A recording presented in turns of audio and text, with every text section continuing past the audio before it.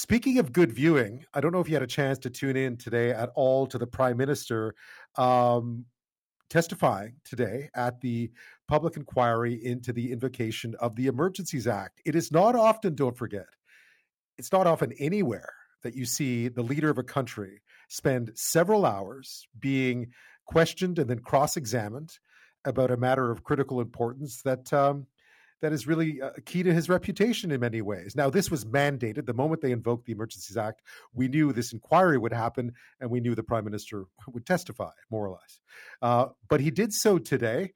He really took us back in time, explained the rationale behind why he thought it was the right idea, why he thought the threshold had been met for this to be considered a national threat to national security, the ongoing blockades and convoys and occupations and so on. He spoke a bit about the anger that he had faced on the 2021 federal election campaign over COVID-19 mandates, and then about how there was a bit of disconnect between what he and his advisors thought would happen if this convoy came to town and what Ottawa police were telling him. We certainly saw during the first weekend that the expectations that the police had said that they would simply go home, the ability to keep it under control was not exactly there. Yeah, that's a subtle way of taking a bit of a knock at the Ottawa police. He also defended his government's decision to invoke the act. He painted a picture of a country teetering on the edge of violence during the convoy protests and spoke about people in general losing faith in the ability of the powers that be to handle the situation. People's faith in our country's institutions able to do the basic things around keeping them safe gets eroded. And that is something that one has to take very seriously, that I took very, very seriously. On the matter of actually invoking the Emergencies Act, he said he took solace, or at least took confidence in the fact that this country's highest ranked civil servant had given it the okay, and said that in retrospect, he felt absolutely serene and confident that it was the right thing to do. I'm not going to pretend that it's the only thing that could have done it, but it did do it. And that colors the conversations we're having now with the fact that these could be very different conversations. And I am absolutely serene and confident that I made the right choice. So lots to digest there. That was just sort of a bit of what he had to say. Really, those were questions from Commission Counsel. So that's pretty much the Prime Minister laying out his case. So did he make a convincing argument that this was indeed an appropriate response to a threat, an actual threat to national security? Did he fill in some of the blanks around how he reached that decision? Joining me now with more on this is Lydia Miljan. She's a political science professor at the University of Windsor, one of the places, of course, that saw a blockade. Thank you so much for your time tonight. My pleasure. Thanks for having me. It is always, I find, not jarring, but it's always impressive to see a leader be put in that situation where they not only get a chance to tell their story, but they get challenged as well on it. What did you make of some of the responses he gave today around the reasoning and the idea that this was indeed a threat to national security? Yeah, he didn't dwell too much on the threat to national security. I think what he was really focused on is the fact that he had lost confidence, quite frankly, in various police services to have a plan to find an end to this. I mean, he really painted a picture about how he was being pressured by constituents, by fellow MPs, and I think he also sort of revealed that he was impacted by the 2021 election and the protesters there. He didn't sort of hint that this was a continuation of the anger and the vitriol that he experienced on the campaign trail. So, his discussion really centered on the fact that when he pressed police services to show a plan, he felt that they didn't have a plan. And he even said, you can look at their plan and say that there's nothing there. And that became a point of contention. Yeah, he certainly didn't hold back when it came to criticizing the police response to this. I just wonder, when you look at it all, and this has been, I think, since the beginning of this inquiry, the thing that has stood out is a failure. This was not necessarily a threat to national security as much as the security's inability to deal with a threat. And that's an odd situation when one thinks about the Emergencies Act. It is. I mean, it's as if they sat on their hands for several weeks, and then because of that, the crisis became worse. I mean, obviously, regardless if it was the province or the city of Ottawa or the RCMP, the fact remains that they didn't do what was necessary to keep it under control. It almost was as if they gave the protesters the keys to the city and then were surprised when they wouldn't leave.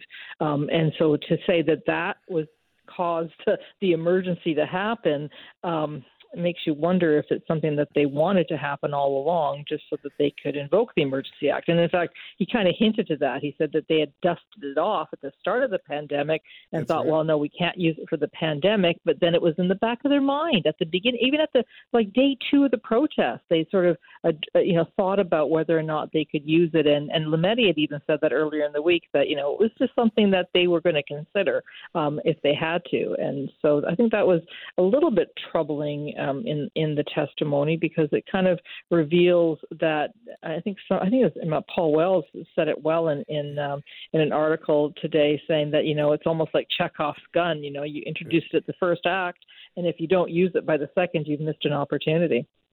Yeah. The Justice Minister, David Lametti, testified earlier in the week. In terms of how he handled the cross-examination, I mean, honestly, I think in terms of how well he communicated up there today, he did a pretty good job. Now, whether he communicated enough to give people confidence in the decisions that were made back in February, I guess that'll be up to Justice Rouleau to decide. Yeah, and I don't think it's about the communication. I agree. I think he did a good job today. I think it was actually one of his better, if I could put it so crassly, one of his better performances. He didn't seem quite as scripted as he does, when he's answering questions to the House of Commons. And maybe it was just so refreshing that he was actually answering questions. We haven't really seen that a lot from political leaders, and so I think that was part of it. But for me, the big question is, did they have a plan? He says that the police didn't have a plan, or he didn't have comfort in it. But I always, the fact that I recall Windsor being cleared the weekend before Ottawa, and Windsor was able to be cleared without the invocation of the Emergency Act is the thing that I find most jarring about this. Throughout the testimony, different ministers, especially Chrystia Freeland, has said that this was a threat to our economy, and they talked about the border crossing as being one of the reasons for doing it.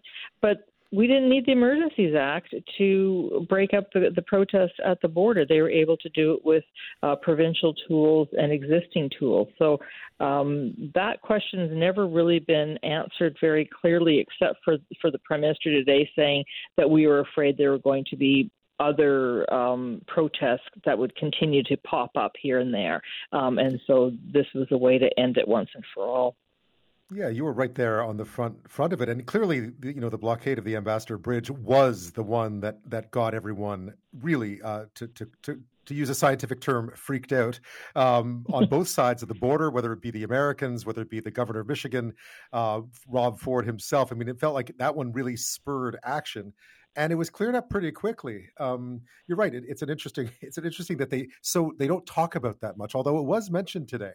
And Trudeau said, again, he's talked about it spreading to other places, but there was lots of talk about St. Catharines. I think that other border crossing being blocked, and it wasn't.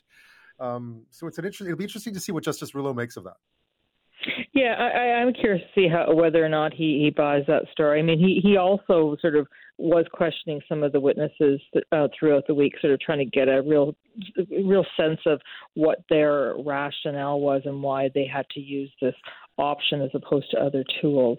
And again, Windsor is very similar to that of Ottawa. I remember even trying to get to my office during the height of it, and the police weren't doing anything except keeping the rest of us away from the bridge. It wasn't like they were making an effort, it seemed to me, to be clearing the way for traffic to move smoothly. And so, I think that's the bigger question is, like, what was the role of the police during all of this? And, obviously there were mistakes made. And for me, it's like, there's always going to be protests, and I worry whenever we erode civil liberties. And so I think that the threshold in the act is something that governments have to be really careful about, because it can be a slippery slope. It'll, if you invoke it once, it makes it that much easier to invoke it when there's another protest and you don't like the message of the protesters. And so I think that, the questioning from the Civil Liberties Union Association was very pointed to all the different witnesses to really get to that question about, how are we going to protect Canadians' rights to assembly in the future. I was really interested about what the convoy lawyer would do, and here's why. You have the Prime Minister of Canada sitting in front of you for 10 minutes. You can ask him anything you want that relates to what the inquiry is about. And instead, the lawyer got up there and sort of read emails from people who supported the convoy and then asked him a bunch of sort of open-ended, fairly disrespectful, nasty questions. And you think, why would you bother? Why would you bother with that? Why not ask some pertinent stuff about why they made the decisions they made? I agree. I mean, I think it was a missed opportunity, and you sort of have, and I've heard others remark about how the convoy lawyers started off really well at the beginning of the inquiry, but then they kind of, as one person said, they kind of jumped the shark on this, storming out and having these antics, and it just doesn't look good on them. And I think, especially if that's the last thing that the commissioner sees, it doesn't give a lot of credibility to their point of view. And so I think it's unfortunate for their position, but I guess everyone's human, and strategies are what make or break these types of things. And I don't think that they had the best strategy going forward. Perhaps that they were surprised by some of the testimony that they had heard. Yeah. I mean, I guess when I looked at it, I thought there's probably a story to be told from the protester point of view, or from the convoy point of view. And it can be told through the way that they question these witnesses. And instead, it just turned into a bit of a farce. And that was unfortunate, I thought. That took away from it. Yeah, and I think that, throughout this whole thing, there's always these, you almost feel like you're being played, right? There's always sleights of hands. It's like, look over here, no, look over there. And it was very easy to lose sight of what is the main point of the inquiry. The inquiry isn't to relitigate the convoy. It isn't to tell us about how awful it was for people on the ground on either side. It's to say whether or not there was a national security risk and whether or not the threshold for invoking the Emergency Act was met. For me, that was the most important question. And the rest is just kind of this sleight of hand where people are talking about, yes, it was hard to live through it and people were traumatized by it. But just because you're traumatized by something doesn't mean that is the threshold by which we would invoke this extraordinary suspension of our civil liberties. Yeah, no, precisely. And I guess, in a nutshell, I think they did manage to stick to what this was really about for most of it. But with so many lawyers and just the politics of it all, I guess it was inevitable that it was going to get sidetracked. It was interesting to see behind the curtain, though, the text messages between different levels of government, between, the Solicitor General of Ontario and so forth. There were some really interesting things going on behind the scenes. Yeah, there's certainly a lot of salacious stuff, and there's a lot of impertinent and imprudent comments. I think I was a bit shocked about hearing about the ministers joking about using tanks to stop this, and stuff like that, and just a little bit of colorful language between the Ontario Solicitor General compared to speaking to Mendicino, the Public Safety Minister. Right. Obviously, people's emotions were running hot. They certainly were. In a nutshell, do you think we heard what we needed to hear over the past 6 weeks? I think we heard quite a bit. I don't know if we got everything, and I don't think we'd ever get everything. We're certainly not going to be privy to all cabinet confidences, and I think people are frustrated that, the government would invoke,